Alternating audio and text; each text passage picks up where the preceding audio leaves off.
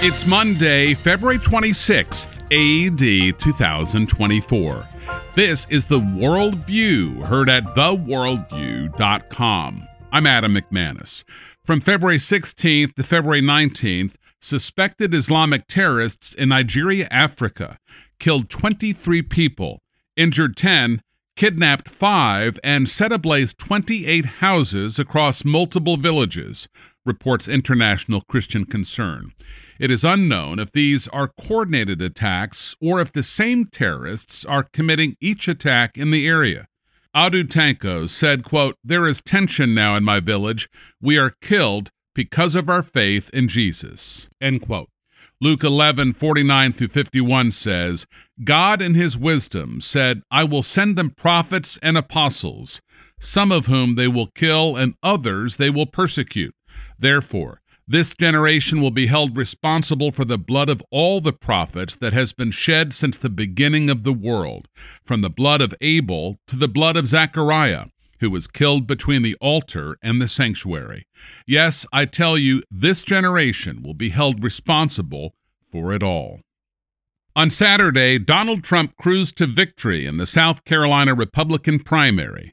He had received 59.7% of the vote over former South Carolina Governor Nikki Haley with 39.5% of the vote, reported Fox News. This was a little sooner than we anticipated. It was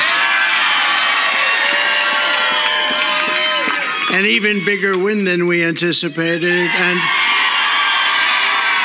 I was just informed that we got double the number of votes that has ever been received in the great state of South Carolina. So that's pretty good. I just want to say that I have never seen the Republican Party so unified as it is right now.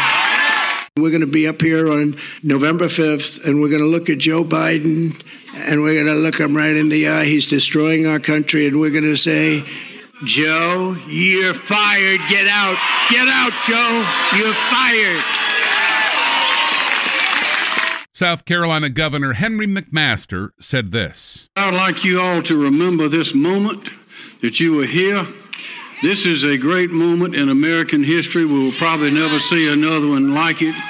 Every time a rocket launches, it goes up slow and it is climbing and climbing, and then boom, that next stage comes off and it goes. Well, we just did that. We just hit maximum velocity and we're going all the way." And South Carolina Senator Lindsey Graham spoke at Trump's victory as well. "America, the nightmare you're facing is just about over. Help is on the way. This is the most qualified man to be president of the United States. And let it be said that South Carolina created the biggest political comeback in American history." Former South Carolina Governor Nikki Haley received an unusual introduction after having lost the primary in her home state. "Ladies and gentlemen, please welcome the next president of the United States, Nikki Haley." She congratulated the victor. "I want to congratulate Donald Trump on his victory. And I want to thank the people of South Carolina for using the power of your voice. I feel blessed tonight. I've felt blessed through this entire journey. Even when it's been tough, I haven't lost sight of that. I've felt God's strength and grace every step of the way." Haley described what she believed was the underlying message. "It's a blessing to know that across our sweet state, everyone wants to bring back the America we know and love. That's the underlying message of what happened today." But she does not think that Biden nor Trump is the answer. "We can't afford 4 more years of Biden's failures or Trump's lack of focus.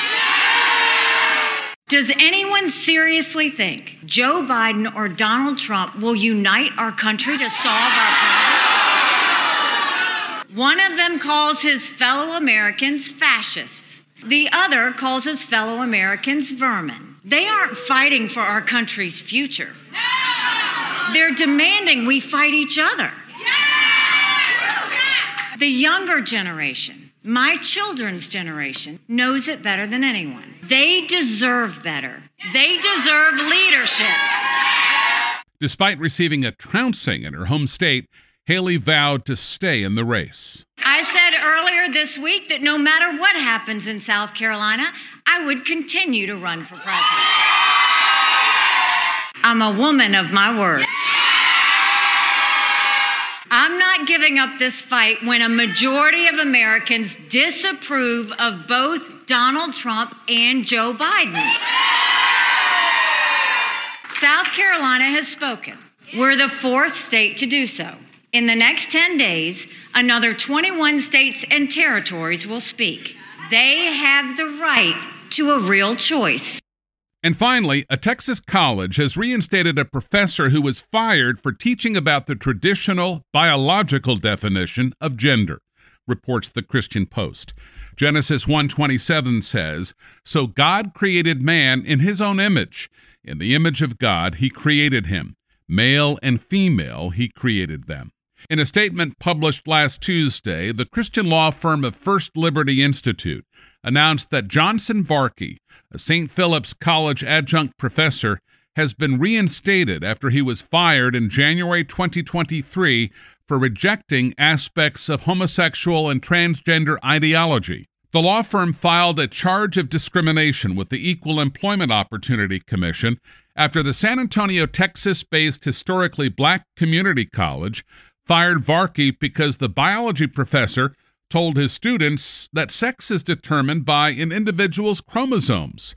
In a letter to St. Philip's College last summer, First Liberty Institute complained to administrators that Varkey's termination violated the free exercise and free speech clauses of the First Amendment to the U.S. Constitution, as well as Title VII of the Civil Rights Act of 1964 and the Texas Religious Freedom Restoration Act. The settlement reached Tuesday will enable Varkey to return to the classroom by the fall semester of the 2024-2025 academic year. And that's the Worldview on this Monday, February 26th in the year of our Lord 2024. Subscribe by iTunes or email to our unique Christian newscast at theworldview.com. I'm Adam McManus. Seize the day for Jesus Christ.